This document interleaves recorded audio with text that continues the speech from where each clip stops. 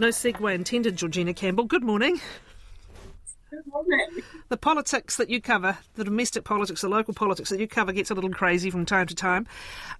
We'll just touch super quickly on this current race, incredibly tight race for the vacancy on the Wellington City Council after Tamatha Paul vacated her council seat and took Wellington Central for the Greens. It looked like the independent candidate had romped home with it. Now it's right to the wire, waiting for specials to be counted, Georgina. Yes, that's right. This by-election is very interesting. I think there is about 160 votes last time I checked between the Green candidate, Geordie Rogers, and the independent candidate who formed Cafe Ice, who'll be best known for that, Karl Tiefenbacher. So it sort of looked like he had romped home when these election results came out on Saturday, but as more and more of the votes get counted, it's a very, very narrow between them. So it's sort of interesting because if Karl does pull it off, I sort of see that as a real Green backlash in Wellington, and that would be really interesting considering, we've had two safe Labour seats turn Green in the last election, and of course our election of the Green Mayor. So we'll have to wait and see. Yeah, specials are interesting. I don't know how they tend to break in local body elections. They often tend to break for the left in central government elections because often it's people who've just enrolled at the last minute or students who live out of town, etc. is another theory. And of course this is an STV election too, which just complicates things, doesn't it? So someone's got to do some number crunching. Anyway, very interesting. Now, let's have a look at KiwiRail's, what it's had to say in the latest episode of the Interislander mega ferry saga. Georgina, it was a significant week this week. It was, yes. It was a very big week last week. Look, KiwiRail was before the Transport and Infrastructure Select Committee for 3 hours last week, and they spent a good chunk of time. It was almost like a tell-all about the ferries, if you like. They brought up lots of different things. One that really stood out for me is that they dragged up this old stoush over the location of the Wellington terminal for the mega ferries to help explain this cost blowout. The project had reached almost $3 billion. So Chief Executive Peter Reddy said, there was a significant amount of time lost deciding on this location of the terminal, and that contributed to the cost escalations. KiwiRail was keen on a single user terminal at King's Wharf in downtown Wellington, but other stakeholders, including the Regional Council, Centreport, Bluebridge, they preferred kaiwharawhara. So this really blew up in 2020, and I was actually at the council meeting when KiwiRail backed down on this and said, fine, okay, well, kaiwharawhara will be the site. But that sort of left KiwiRail with just a few months to work on that option before a detailed design business case was finalised in June 2021. And Peter Reddy said that was a bit of a sprint. The amount of geotechnical work that had been done in kaiwharawhara was quite immature compared to what they'd looked at King's Wharf. He gave some fascinating insight, like, kaiwharawhara meant building on an earthquake plate that required 270 piles going 70 metres into the ground. The seismic risks alone at that site accounted for a $250 million increase in costs. Then, of course, there was the flood risk that required the site to be raised by 1 metre. It's interesting, isn't it? Because we heard the pushback earlier from the Regional Council, Darren Ponter, who released letters on what he pretty much constructed as being bullying over, give us the wharf, give us the current container wharf. And I think even an allegation or we won't, provide trains for that container wharf anymore. There's obviously been a hell of a backstory going on for a long time here, Georgina. Yes, absolutely. And I guess KiwiRail kind of doubled down on their position and sort of put the blame almost back onto the Regional Council by sort of making the case for, why potentially King's Wharf might have still been a better option. And the other thing that they did was issue this really stark warning about the state of the infrastructure, the portside infrastructure on either side of Cook Strait. Peter Reddy said, look, these terminals have to be built regardless of the fate of the IREX project and the wharves. He said that Port Marlborough Wharf is at a very end of life state. KiwiRail Chairman David McLean, said enabling a safe and resilient Cook Strait crossing is of national significance. And he also sort of said the question that KiwiRail has always struggled with is, well, why was KiwiRail actually building the terminals? It's not the wharf owner. So something has to be done with this infrastructure. And I guess it's a question now of who pays. Look, it does, and it's going to get interesting for the government. Again, it's so easy to cancel things. It would cost them, I think, about 30% more to buy those ships now, although there was a lot of debate about the size of the ships and access through Tory Channel and everything else as well. There's nothing about this story that isn't complicated. But that issue of the infrastructure and it needing to be earthquake resilient is a no-brainer. I mean, you're basically sitting on a fault line there, but it's the way you leave the North Island currently.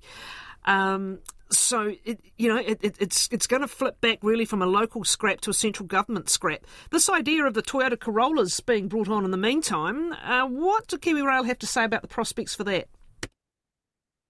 Yeah, I think I can sort of see the tide turning a little bit on Nicola Willis. I think when she at the end of last year to cancel everything, people sort of saw that as a bold move, and that she was pretty no nonsense. But as time drags on and the government doesn't have a plan B, we're starting to learn more about, what this Toyota Corolla option might look like in terms of ferries. And to be honest, it was pretty shocking to hear, KiwiRail said that indications from shipbrokers were that there were only 22 second-hand ships in the world that would meet KiwiRail's criteria, including, the physical capability to cross Cook Strait's notorious waters. And none of those 22 second-hand ships were for sale, although they did acknowledge that, if KiwiRail had an active bid in the market, something sort of might come out of the woodwork.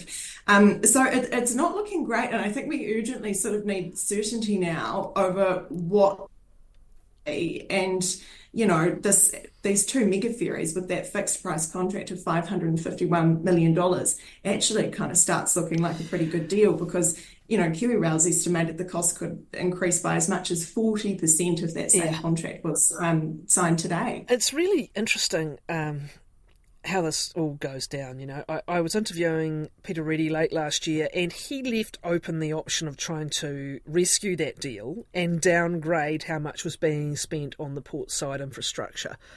But between now and then, even that sort of grasp at a straw has gone. That was an incredible interview, by the way, Catherine, because I was listening to it with my mouth open, because he had said when the government made this announcement, the contract's been terminated. And then all of a sudden he was saying to you, actually this contract could be salvaged and we could do all these sorts of things. And I was kind of dumbfounded by everything that he said in that interview. I wrote up a story based off it because I thought it was quite a significant change in his position. However, between now and then, or now and last week, it's confirmed that that contract is to go. Goodness, we need a lot of urgent decisions on a lot of things at the moment, don't we, from the new government, including what's going to replace the abandoned Three Waters. What's the latest on the capital's immediate water shortage risks, Georgina? Well, I'm happy to say there is some good news. We have managed to avoid level 3 water restrictions for another week. We're currently in level 2, which means we can't have outdoor residential sprinklers and irrigation. So the latest risk modelling shows that the chance of moving to tighter restrictions has reduced from 60% to 43%. Wellington Water has thanked residents for their efforts and say we're sort of through that highest risk period in the summer with only level 2 restrictions. So I think the message is, though, for everybody to keep doing their bit. We have started dipping into the storage lakes for the Wellington metropolitan region, and that will soon be transitioning over to the lakes as their main source of supply. So we are in our backup storage now, but if everybody just keeps doing their bit, hopefully we'll make it through this summer. So it has certainly been a very effective campaign. interesting, people saying that it used to be all mucking together and cooperate. It's not really the mood of many Wellingtonians going, well, there's a river rolling down my street, why should I shorten my showers? But it certainly was a very stark risk that was posed in front of people pre-Christmas. Again, organisations are quite good sometimes at getting their messages out there. One wonders really what changed. It must be just demand down from what it was perceived to be in January, early February, when it was very hot and muggy in Wellington. Perhaps demand down. We wait to see when it's going to rain again, because it's been a while, Georgina. It has, and Met Service has forecast some dry weeks coming up. I think that's an interesting question, though, Catherine, because the last few summers we have been in level 2 water restrictions. Like we've been in the same situation this summer as previous summers, but the messaging this summer has, really been quite intense. And I think Wellington Water, something has gone up on there where they have decided to really sort of push draw a campaign this to how extreme the risks can get. And yes. rightfully so. And look, we would be beating up on them if there hadn't been sufficient warnings in advance. Very, very quickly, the library and the pool hours were going to be cut, saving, I don't know, a few million, maybe, out of the hundreds of millions, 1 billion or whatever it is that the Wellington City Council's trying to save at the moment. Looks like there's been a bit of an about-turn on those very sensitive matters, Georgina. Yes, Wellington City Council was considering reducing library hours and pool hours, and residents, wow, a real backlash. I think they sort of thought, hang on, these are core council services, and the council has certainly felt that. And so Mayor Tory Whanau has taken those proposals off the table. They are not being consulted on as part of the 10-year budget. And I think it's a bit of a lesson for the council. One of the councillors sort of said, look, I'm really sorry. We should have actually made it clear that there was no political appetite to do this in the first place. So, also, it's rats and mice against what they're up against. And I think that's something else that has annoyed people. I think reducing the pool hours equated to about $500,000 in savings. Wow. Hardly anything. Yeah. Oh, well, interesting times on your patch as always, and thank you so much for spending time with us. Georgina Campbell is the New Zealand Herald's Wellington Issues reporter.